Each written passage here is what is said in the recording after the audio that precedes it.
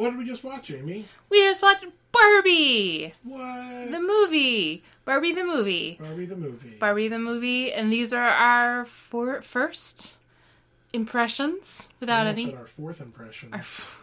Maybe. It's been a week since we saw it, so maybe we've gone through multiple impressions between we now haven't and then. talked about it with each other. No, we haven't talked about it, and these are unresearched, off-the-cuff opinions with spoilers. And there are spoilers, and it's a new movie, and so if you don't want it spoiled, Don't listen to this podcast. Go see it first, Yeah. then come back and listen to the podcast. And I'm afraid I don't have a lot of smart things to say No? about it. Okay. Well, podcast over. I mean, I have some things to say about it, but I feel like I should have more smart things to say. Well, let's start with the easiest one. Did you like it? Yes. Okay, good. That's important. I thought it met my expectations. My expectations were very high. Mm-hmm. It did not exceed my expectations, but as I said, my Your expectations were pretty high. Pretty high, so... Yeah, I would say I had a similar reaction. I had high expectations, and it managed to meet them. It's funny saying this. It's not a complex film. No, it's pretty boilerplate, plot-wise. It's very well done. But it's not a film, for me anyway, that I walked away like thinking about it for a long time, where I do with some films, where I'm like, I'm going to think on this for months. Like, I watched this and was like, yeah, that's a pretty good Barbie movie. Better than it should have been for, a Barbie movie. But also, when you come away from it with like, well, it was, written and directed by Greta Gerwig and co-written by Noah Baumbach, like, it met all of the expectations I had for it being a pretty good movie by that creative team. Yeah. Well, and the fact that it was pretty good with a basic like fish out of water sort of. Yeah, not quite. Yeah. I don't have a quick. There's a little bit of fish out of water, and then there's a bit of like a reversal of roles, and then. Yeah, I think a worse version of this could have taken the fish out of water trope and that been the entire movie. Mm-hmm. Where when Barbie goes to the real world, that's where we spend the majority of the film, when we only get a resolution in Barbie Land at the very end, if at all. Which is what I was afraid of when I saw the initial trailers. Mostly because Barbie Land is such a visual treat. That is one of the things that I never got tired of, which was looking at this wonderful soundstage of a set that they've built that is Barbie Land, and is that authentic fakeness that is like, fun to look at. Is fun, captures the Barbie toys, but also like this classic Hollywood use of studios for the authentic artificiality. Yeah. Like, it's set in a real place, but it's still artificial looking. Well, like the classic wave Hollywood at the beach is just like one frozen plastic wave. And you can just walk on all of the water because it's all plastic. There's no swimming. You just sit around at the beach and play volleyball and have fun. And like most of the food in the fridge is painted on, and all of the houses don't have exterior walls because that's not how Barbie houses work. Yeah. So like, it's one of those films that's almost like a magic trick. In that they show you everything. You see everything that is done, and they make it look so effortless and magical that they don't need to show you that it's impressive. It's just impressive in and of itself. but then it almost makes, like, some of it mundane, because it's just so matter of fact. I don't know if that made any sense at all. One thing I liked is that the trailer didn't give away too much. Mm-hmm. Like, the trailer's really focused on maybe the first 25% of the movie. Yeah. And we're going to pause this time so you can cough. Maybe. So I knew there would be a moment where Barbie would be in the real world, but I didn't know that the bulk of the film would be Ken comes back to rule Barbie Land, mm-hmm. to overthrow the Barbies. Yeah, none of that was clear at all. So that was really nice, because I feel like trailers these days give you the whole movie. Mm-hmm. So... Yeah, I was real worried that we were going to have an overabundance, from the trailer, an overabundance of Will Ferrell. Mm-hmm. And he was used the right amount. Yeah. It certainly didn't become a Will Ferrell movie. It didn't feel like it was taking over everything. He was, as the head of Mattel, the head of the board of directors, which of course are all men, which is about as sharp as the satire can get for a movie made by Mattel about Barbie. Yes. I was actually surprised they got away with that. Yeah. There was a surprising amount of poking fun at the company of Mattel and the complicated history of the Barbie icon. Mm-hmm. But also, like, it can only go so far, because it's also being paid for by Mattel. Yeah. Yeah, I was just surprised they were able to get the joke in that all the board members were men. I don't know what the board is made up of Mattel, actually. I mean, I wouldn't be surprised if it's a lot of men. No. But that is a very pointed criticism that this... Yeah. This supposed icon of femininity doesn't feel like it has the creativeness of women behind it. Right. Yeah. That was about as pointed. Yeah. As they... And this sort of idea, I mean, I think it's clever that... I mean, there's so many things that are clever about this movie, and I think we're underplaying it because it was exactly what we expected. We expected this movie to be pretty good, and it was pretty good. Which a lot of people didn't, because they didn't have the context for, like, Greta Gerwig and Noah Baumbach, like, what that entails, but, like... would mean. I have a high bar for them, and they met that, and that's good. Yeah. But, like, the fact that Barbie Land is aware of the existence of the real world. Like, it's never a surprise, like, oh, there's this other world. Like, no, of course. We're played with by little girls, and that dictates who we are, and this world exists because of the creation of Barbie in the real world, but there's also no direct connection to the real world, which is why Barbie thinks that feminism solved everything. Well, she thinks that there is a connection in that they solved women's role in society. It's a one-way direction. They don't get feedback from the real world. Yes. Yes. Because in Barbie Land, which is obviously the reality of the Barbies, they did solve all of that. Mm-hmm. Women can be anything they want, and there is no patriarchy. And so that's the closest we ever get to the fish out of water stuff, is sort of the Barbie realizing that the real world isn't like Barbie Land in that respect. Mm-hmm.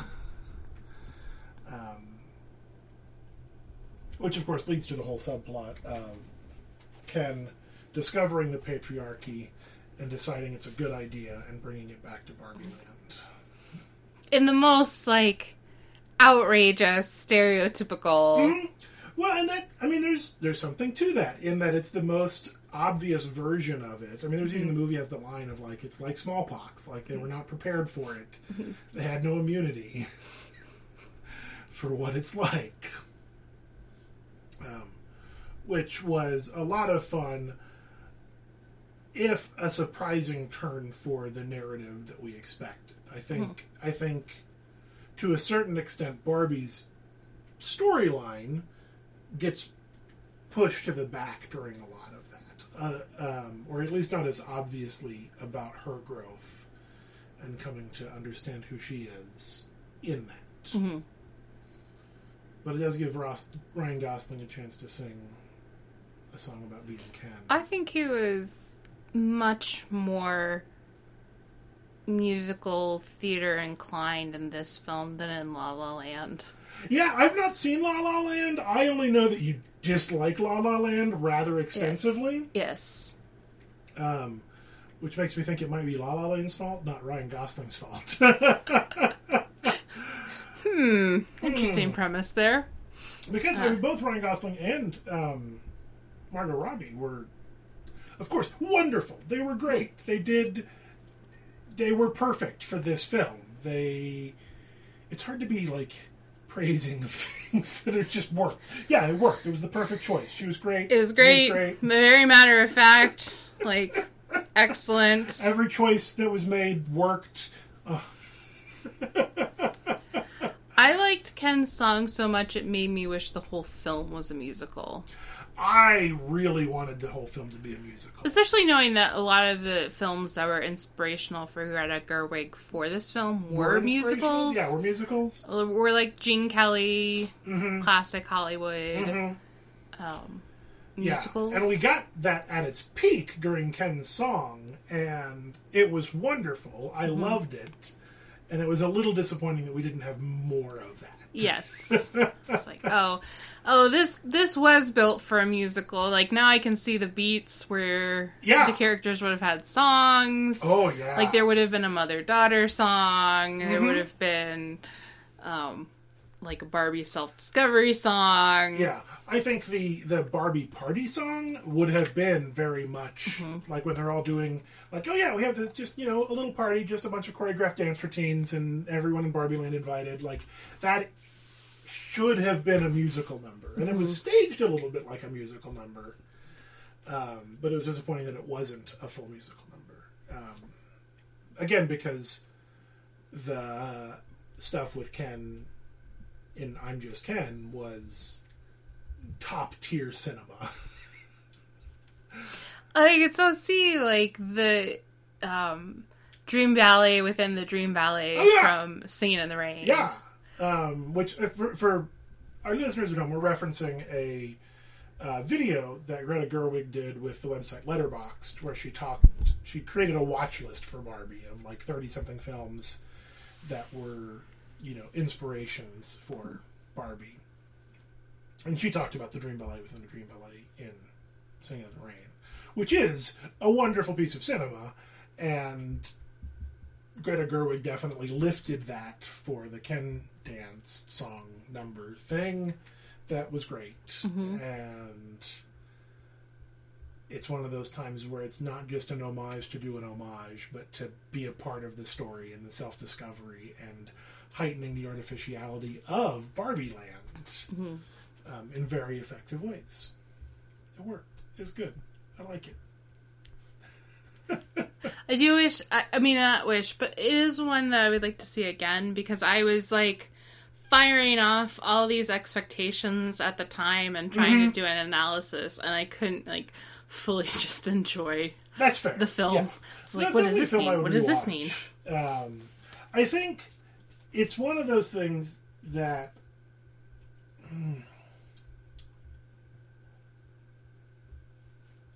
if I have a critique of the film, it's that I feel like it is at cross purposes with itself simply by being made by Mattel.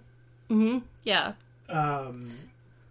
And like, I know you can't make this movie without the presence of Mattel as a producer or a rights holder or, that sort of a thing. And because of that, I feel like you can never fully have the critique that you might want to within a Barbie movie. Barbie is always represented as empowered and empowering in the film. There is no mention of the feminist critique, like, really, I think, of upholding beauty standards that are impossible. And you have you have the film working against that text in some subtle ways. I think the casting of the Barbies is a very good example of the film working against that critique of Barbie the brand in a way that the text never quite meets. Yes. So you have Margot Robbie's Barbie is referred to as stereotypical Barbie, which is they're like self-identifying. We know of the critique of Barbies. Yeah. It's like, we know. It's like, I'm the Barbie you think of when you say think of a Barbie. Yeah. Blonde, thin, very feminine, you know, right proportions. But then you also have a lot of Barbies of color, which aren't really given any place in the story. They're more of background. Yes. And that you have... They're not agents of change. No. You also, in the background, have Fat Barbie, Trans Barbie. And it should be noted that these are not, like, Trans Barbie's a doctor. I don't remember what Fat Barbie was, but she had I don't remember either. Role. But, and their body shape or types are not a part of who they are. It's that sort of, like... No, of course, just one of the Barbies is played by a trans woman. Because, of course. Like, why wouldn't she be? That's not related to the fact that she's a doctor. Those sorts of things, where it's the film is whoa, that's a dangerous statement, Kevin. The film is doing the thing Hamilton does, which is putting diverse bodies into non-diverse roles. Without really critiquing the whiteness of it all. Yes. Like, I'm glad the Barbies look like that. I don't mind that. I think it's good. It's also true of the Kens. The Kens all look and are very different. But that is not what the film is saying anything about. It's the sort of, to the extent that it is allowed to critique these things, it has to do it in these subtle ways that are almost under the radar or not going far enough. But if you were to go far enough, Mattel would pull the funding and then you wouldn't have a movie. So, the same way that I think Hamilton can't become the Broadway powerhouse that it is without also reifying some of the things it's trying to fight against. And I love Hamilton, too. Yes. Doesn't mean that we don't still love it. Yeah, I can hold both of these ideas in my head at the same time. Yeah. What else do you think? Well, I think getting to some of the critiques, and by critiques, I mean right-wing freak-out, that are not really critiques. Of the film.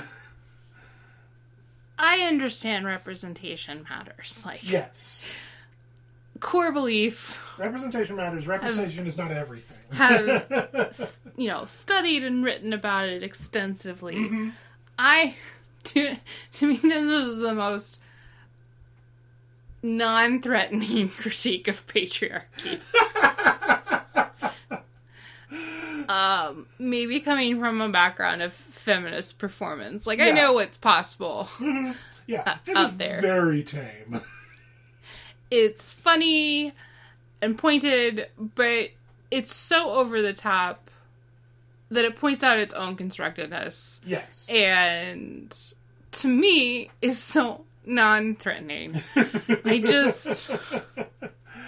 I feel like I should better understand the threatening nature of it because I understand the representation matters. But maybe I'm just done. I don't want to engage with the right-wing freak out. Yeah, no, I'm not. I don't want to do that at all. I think, if anything, here's me putting a positive spin on, not the right-wing freakouts, because don't care about them, about the depiction of patriarchy as used by Ken in the Barbie movie to take over Barbie Land. The patriarchy used by Ken is incredibly thin and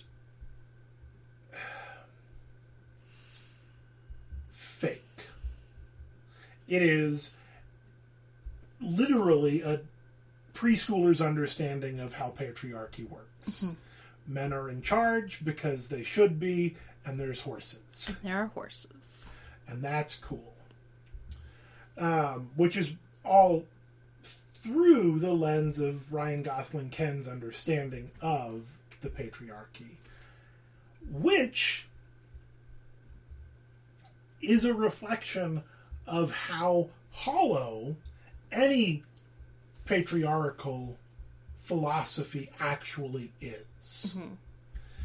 The reason that there's nothing behind it is because there's nothing behind actual patriarchy. There's not an inherent logic behind any of this. It's a thing that happened and is constructed and can be taken apart in the same way that you can take apart Ken's Mojo Dojo Casa house because it's made of plastic. I think that is a fascinating and subtle thing the film can be read. Mm-hmm. Because nothing about what he's doing is particularly persuasive or well thought out. He comes back and says, we should be in charge and have horses. And nobody really thinks about it. They just go along with him. Mm-hmm. Yeah. Which is a lot about patriarchy.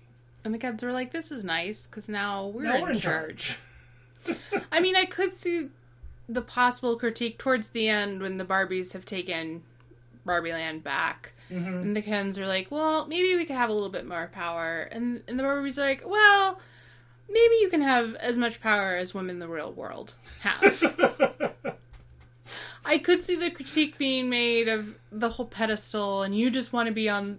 Women just want to be on the pedestal, and they're just going to oppress men if they're in charge, the way that men oppress women, which... Yeah, I can see that critique. It's not there. It's not there. It's not there. I think it's a bad faith critique, because I think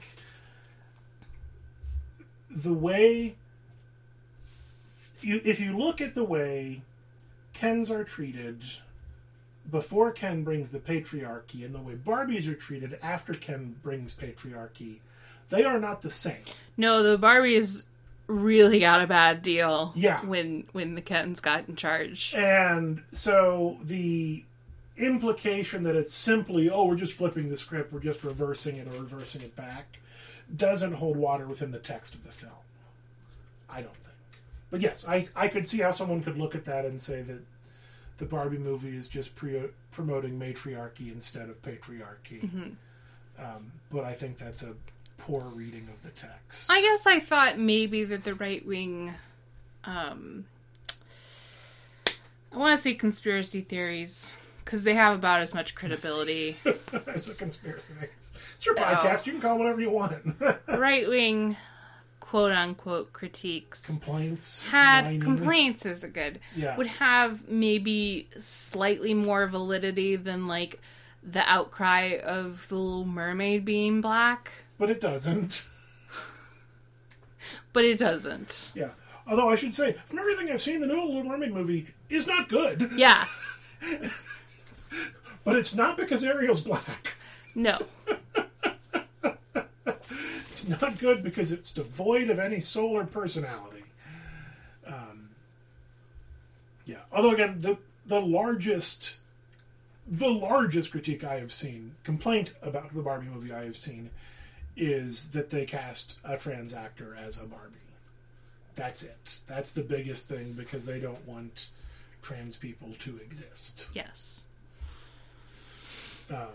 Anything deeper than that almost feels like a cover for we don't want trans people to exist. This whole thing smacks of gender. Yep, there's a lot of gender. They flip over the table. Yeah. It's a good movie, though. It was a good movie. I have to say, in the first, little bit where they're doing that, like, throwback to 2001, A Space Odyssey, with the little girls and the baby dolls. I couldn't focus on that scene because all that was going on in my head was like, That's not historically accurate. We didn't start with baby dolls. We started with dolls of young women. Is that the case? I think so. I only asked because I read a review of the Barbie movie this week by an older woman, self-described as an old blogger is what she calls herself, who says she remembers growing up with only baby dolls. No, this is something that happened in the 18th and 19th century. Interesting. So that it began, I think. Okay. We could be wrong. Someone can fact check me on this. Based on a dissertation I was reading. Yeah. That dolls started out as women. Interesting. And so the thought process of what a little girl would learn from it changed when the dolls became young girls and like children and babies. Yeah. But it did not start that way. That doesn't surprise me that would be the case, but I could also see, like so many things in history, it being a certain amount of cyclical, where the prominent doll at the onset of Barbie was the baby doll. Yes. Which is not what the film says. But, the onset of the baby doll was to teach some mothering skills. So they weren't wrong in the Barbie film. But my brain was just like, wait, this isn't right. I can't concentrate because they kind of got this. It's not 100% correct. It's not 100% because there's something interesting in that it may have started, at least in European culture, with young adult women as dolls. Yeah. No, I think there's absolutely something interesting there. I also read something that there is a. I'm going to say theory, only because I have not looked at it beyond the occasional toot on Mastodon, that Barbie was in fact, the doll Barbie was in fact partially based on a popular German doll who was a sex worker, which is an interesting historical tidbit. Yeah. And I have done no research on it, so I can't say more than that and speak to the validity or invalidity of it. Other than I saw a picture of that doll and a picture of an early generation Barbie, and they did look very similar. But I don't trust most of what I read on the internet without actually further researching. Other than to go, huh, neat if true. I don't need to learn more about it right now, so I'm not going to. I thought, historical accuracy aside, I thought the opening reference to 2001 was a very clever choice for relatively quickly encapsulating the seismic shift that Barbie as a cultural event had on the play space of young girls. I also wasn't expecting that scene. Because it was a commentary scene. It wasn't taking place in the story of Barbie the movie. Yeah. Narrated by Helen Mirren, which is great. Love Helen Mirren narrating things. Although that disappeared over the course of the film, which was a little disappointing. That was another one of those things that felt like it was really strong at the beginning, and then was like, well, why couldn't we be here for the whole movie? Yeah. Where is the space for that additional commentary? The last thing I remember Helen Mirren narrating was saying that Margot Robbie was the wrong person to cast for this role if you were trying to make the point they were trying to make. Which is, Barbie wasn't Barbie pretty without makeup. Yes. It's like, note to the producers, Margot Robbie is the wrong choice if you want to make this point. Yeah. Which is very funny and true. And she may have come back at the end, but I don't recall her coming back at the end. In the same way that I wish more of it had been a musical. I wish more of it had Helen Mirren narrating. And then, of course, you had the conflicting narrators at the beginning, because you had Helen Mirren narrating, and then you also had Lizzo singing a song about everything that was happening. Yeah. Which was a weird tonal event. Well, because we were watching it also with open captions, it was... I kept switching between reading Lizzo's lyrics and Helen Mirren's text. Narration. And it was a little confusing to see it. Yeah. It was confusing to see that, but I think just narratively speaking, there's a lot happening in that moment when you have literally depictions of something happening on screen, the dialogue happening on screen, and two competing narrators, one in song, one in verse, and one in prose, is a lot. And then again, all of that kind of falls by the wayside over the course of the film, which is disappointing to the extent that it is. Still a fun movie. Still a fun movie. Still enjoyed it. Would watch again. Yeah.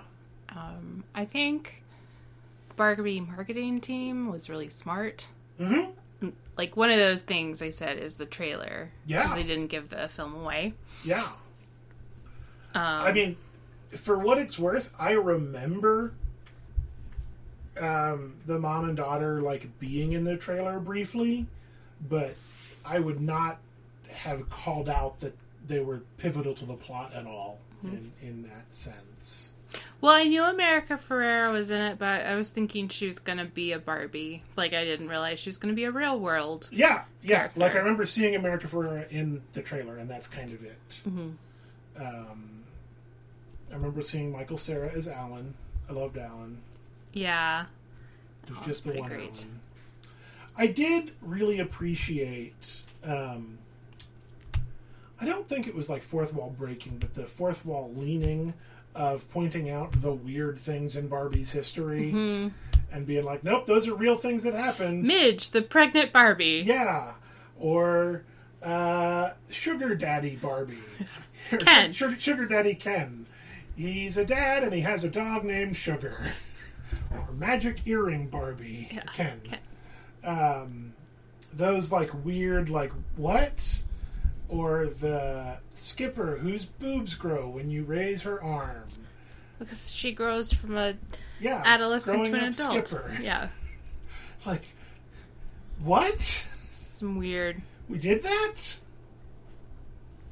But it was cool to see them, like the little history lesson. Yeah. On it. The types of Barbies and Kens we've forgotten about. Yeah, like the things that like make you go, what? Or the Barbie with the video camera in her? Mm-hmm. What? That's a real thing that existed. Yeah, I liked that. I liked all of those things. Because overall the movie wasn't afraid to acknowledge, even though it was maybe light on the critique sometime, Barbie's weird. Not just weird Barbie. The concept of Barbie's kind of weird. It's weird. The history of Barbie's kind of weird. And when you see those weird Barbies pop up, you're reminded of that. I remember Midge, the pregnant Barbie. I think my sister had one. Interesting. Because I've always thought about it, because you could pop her stomach out and there was a little baby inside, and like, what? That burned itself into my brain, because of course it did. That's a weird thing. Not only did it get mentioned in the film, it was animated in the credits. Yeah. The weird Barbie. Kens and Barbies. Yeah. So they kind of doubled down. Mm-hmm. Yeah. The one thing I went into this film hoping for that it did not meet. This was not an expectation I had. This is something that I just wish it had done. Particularly when I saw that Michael Cera was going to be playing Alan. I was hoping for the existence or the mention of Blaine, I believe his name is. I don't know Blaine.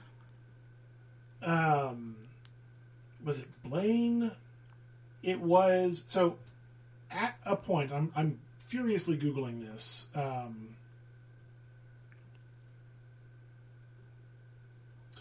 There was a breakup with Ken.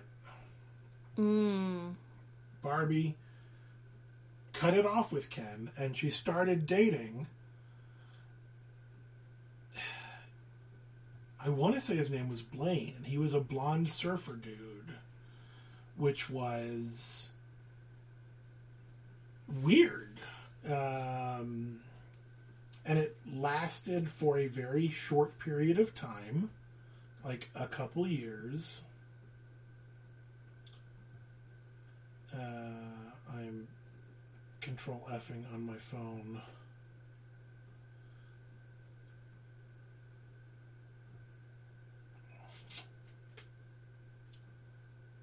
Yeah, I'm not finding it. And maybe his name's not Blaine. I don't know. I'm mad about it. Maybe he's under the He's under discontinued. Blaine Gordon, 2004, the only year he existed. Barbie's Australian ex-boyfriend who she dated during her much-publicized breakup with Ken. I don't remember this. No. Nobody does. I mean, a lot of people don't remember Midge either. But, yeah. He existed, honestly, for a brief publicity stunt where Barbie had a breakup. And since a lot of the film was about the relationship between Barbie and Ken, I hoped they had pulled that and found a way to integrate it into the film. But they did not. I forgot he was Australian. That's even better. That is even better. But the film can't be what you want. It has to exist as it is. And as it is, it's a pretty good film. Yeah. It's a pretty good movie. Definitely heard people sniffling at the part when Barbie decides to live in the real world. And there's this montage of, like, home videos of women. Yes. I felt like I should be feeling something through that, especially because I heard all the sniffling happening in the theater. Well, to be fair, the trio of women behind us were very vocal throughout the entire film. They were. And they pointed out when Weird Barbie gave stereotypical Barbie the choice between the heels and the Birkenstocks, the lady behind me was like, oh, I have those Birkenstocks. I'm not wearing them today. I'm wearing a different pair of Birkenstocks. I was actually wearing Birkenstocks when... I realized when she said that, which was a lot of talking during the film. I was like, oh, I'm wearing Birkenstocks. I had forgotten that. Yeah. Apparently... But it wasn't the ladies behind us that were sniffling. Okay. It was in other parts of the theater that I heard the sniffling. Yeah. It was very heightened emotional moment of that sort of stuff.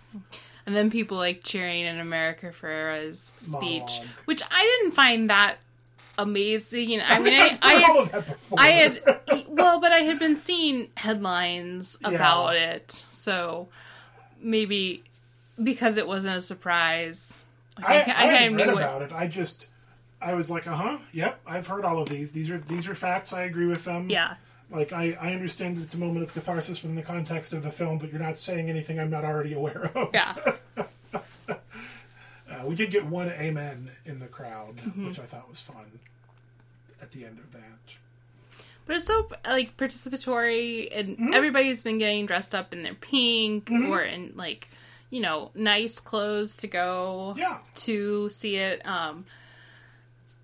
I wanted everyone to wear pink. My parents wore pink. They did. I had pink in my dress. You had a maroon shirt, which was the closest. I don't have a lot of pink clothes. Because you gotta be... I would have worn pink if I had it. Yes. I have no problem with wearing pink. Yeah. And the Barbie box. What a brilliant stroke of genius marketing, because that's been all over social media. Again, the marketing teams behind this have nailed it across the board. I do think it's funny that the theater we went to it was a knockoff Barbie box. Yeah, it was not official. It was not an official Barbie box. It was a homemade one. But I think there's a certain amount of cuteness to that. I appreciate that we saw it at a local art house theater. We specifically wanted to go see it in a local theater. Yeah. independently owned local art house theater, showing other things like Past Lives and what was the other film they had showing that weekend? The documentary about Wakaliwood films, the super low budget Nigerian action movies. I think it's Uganda. It is Uganda. Sorry, yeah. Nigeria Nigeria is Nollywood. Nollywood, yeah. Sorry. Uganda. Anyway, like, to have all of those, like, I don't want to say obscure films, but low draw films, you know, that you can fill up an art house theater with, but you're not going to hit megaplexes. And then also Barbie. Which all the screenings that weekend were sold out, basically. Yeah, and that was the second weekend it was out. And there were lots of signs being like, look, we're out of Barbie tickets. Sorry. But yes, they had the knockoff Barbie box, which I was fine with. Yes. You got to get your knockoffs. I think it's a shame that the producers were willing to sell them the movie, not sell them, but get them the movie to screen, but not get a name brand Barbie box.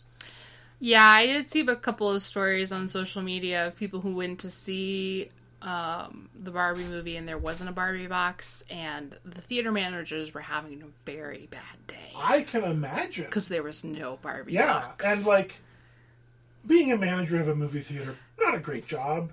Probably a difficult job on the best days. But also, you have no control over whether or not a Barbie box shows up. That's all handled by people like 17 layers above you in the org chart.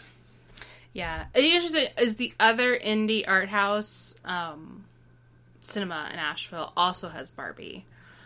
So it's just interesting because it's such a mainstream movie by indie filmmakers that is giant movie stars. Just hit over $1 billion worldwide. Yeah. It exists in this really interesting space.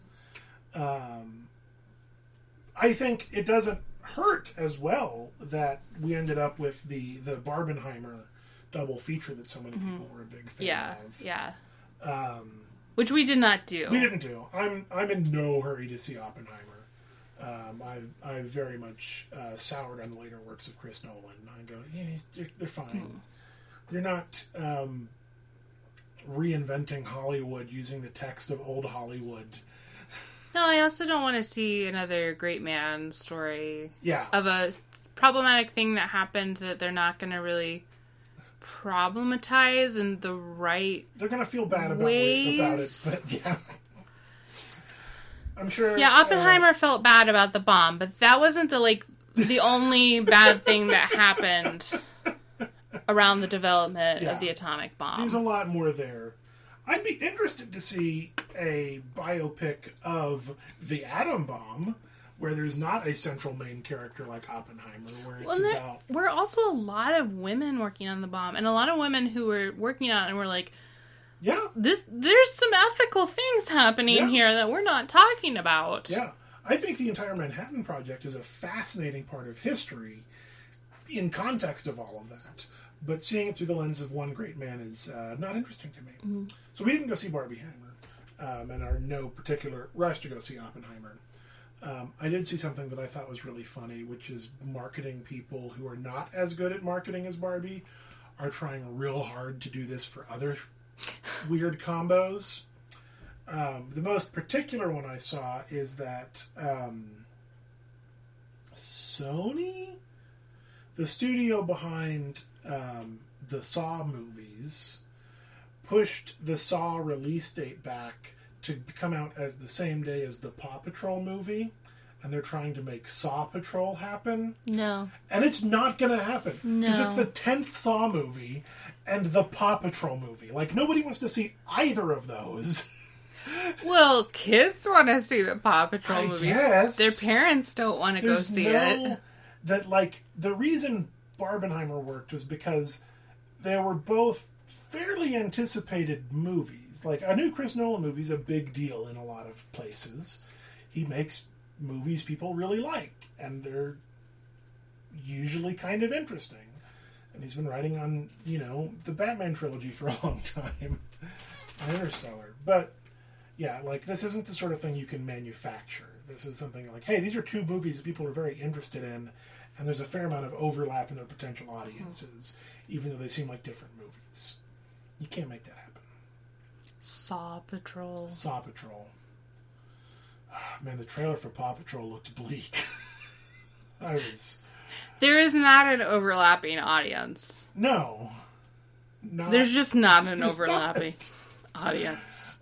From a few parents I've talked to online, mostly through Mastodon, Paw Patrol is a terrible show.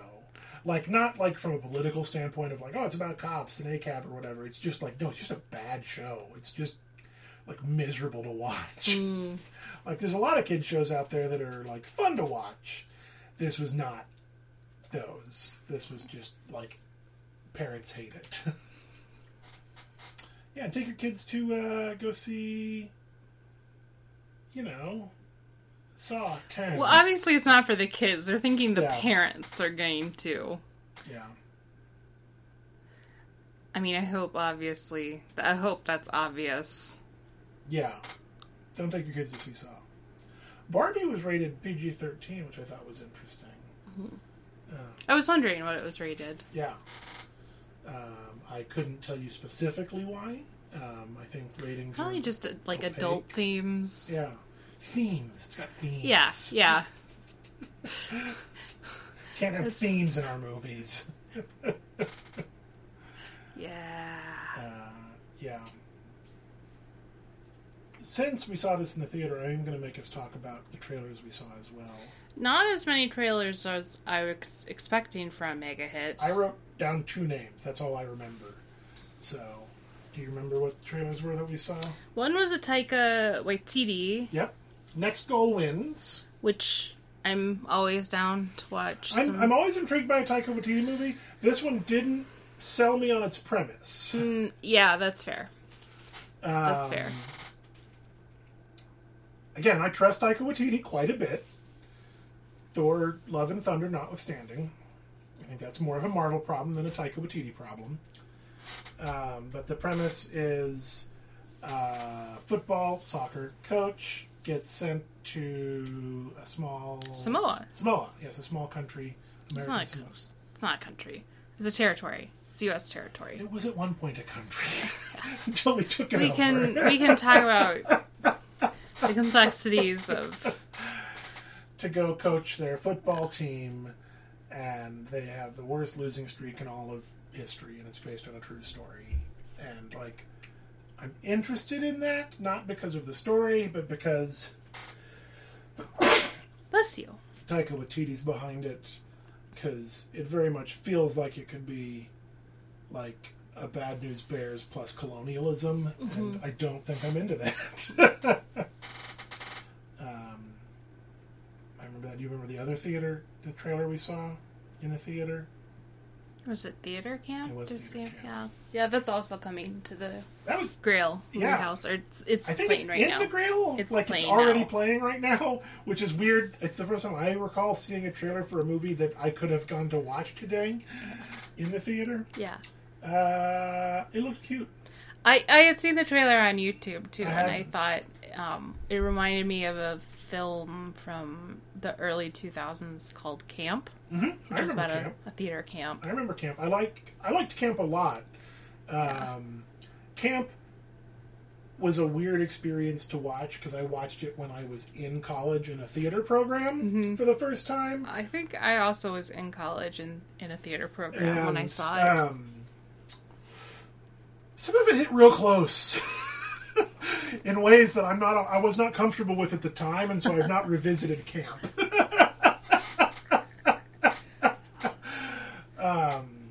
Some of it hit real close, and I was uncomfortable. But that's not to say it wasn't a good film. Yeah.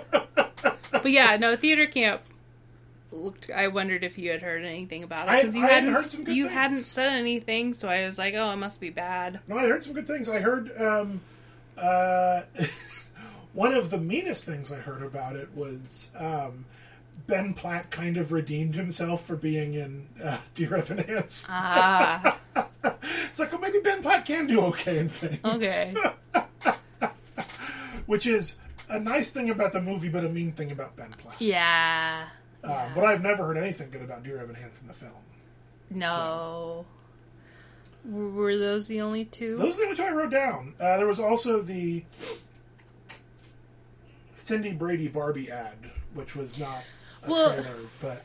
Yeah, because the pre-show roll in this particular theater had a bunch of Barbie ads, and they were... And that one was interesting, because you could go trade in your old Barbie for a new Barbie. Yeah, that was fascinating. Yeah. Get the new style of Barbie by trading your old one in at the toy store. And that's actually not a bad idea. Yeah, I'm not mad about it. You trade it in, you pay a little extra, you bring $1.25 down to... You don't pay extra. Store. You get a discount on the new Barbie. I guess that's a way of saying it. Like, instead of paying like $3 for the Barbie, you pay $1.25 for the Barbie. Yeah, I did get a little bit, the littlest bit peeved in that the women behind us misidentified which Brady daughter that was. Oh. They said it was Marcia. Yeah, and then they went through Marcia jokes. Yeah. And it's like, that's not Marcia, that's Cindy. Get it right. I thought it was Marcia. I'm not entirely have faith in your pinning of which Brady sister it was. You misunderstand my deep knowledge of Brady lore. Oh! I watched possibly every episode of the late period Brady sitcom where the two oldest Brady girls get married to a set of brothers and all have to live in the same house for some reason. My knowledge of the Bradyverse is deep. No, I did not know this about you. Yeah. Yeah, that was Cindy Brady. I'm just gonna stand behind. Okay, all right. You've got more credibility now. Marcia's the oldest one. Jan's the middle. Cindy's the youngest one. The youngest one in curls. Neither Marcia or Jan were old enough. Both Marcia and Jan were too old to have played that part in a Barbie commercial. I don't know. The Barbie commercial looked to me like it was maybe from the 60s. Yes. The Brady Bunch was in the 70s. Yeah, but the characters, I think, were not the same age. Anyway, I'm 90% positive that was Cindy Brady. We'll just have to go back to the Grail and watch it again. We'll have to watch it again. Okay, that's all the trailers we talked about that I wrote down. And then I wrote down 0 notes about the actual Barbie movie. I was just letting it wash over me. Any other thoughts? I don't know, we covered a lot of ground. We talked a lot about a movie for saying we had nothing to talk about. I don't know if we said any smart things, because that was my concern. I wouldn't have any smart things to we said say. Smart things. We probably said smart things. Like I'm sure there are a lot of think pieces. Yeah. Actually, I haven't seen a lot of think pieces. I've just seen social media posts about it. I don't and people's reaction. To a lot of places with think pieces anymore. I don't subscribe, but they come to me in my feeds. Yeah. People posting them. That's fair. So that's where. Yeah. The one thing I feel like is at the end of the podcast we should talk about the last line of the movie. Which implies that by becoming real, Barbie gains genitals, which is a bold choice to end your film on.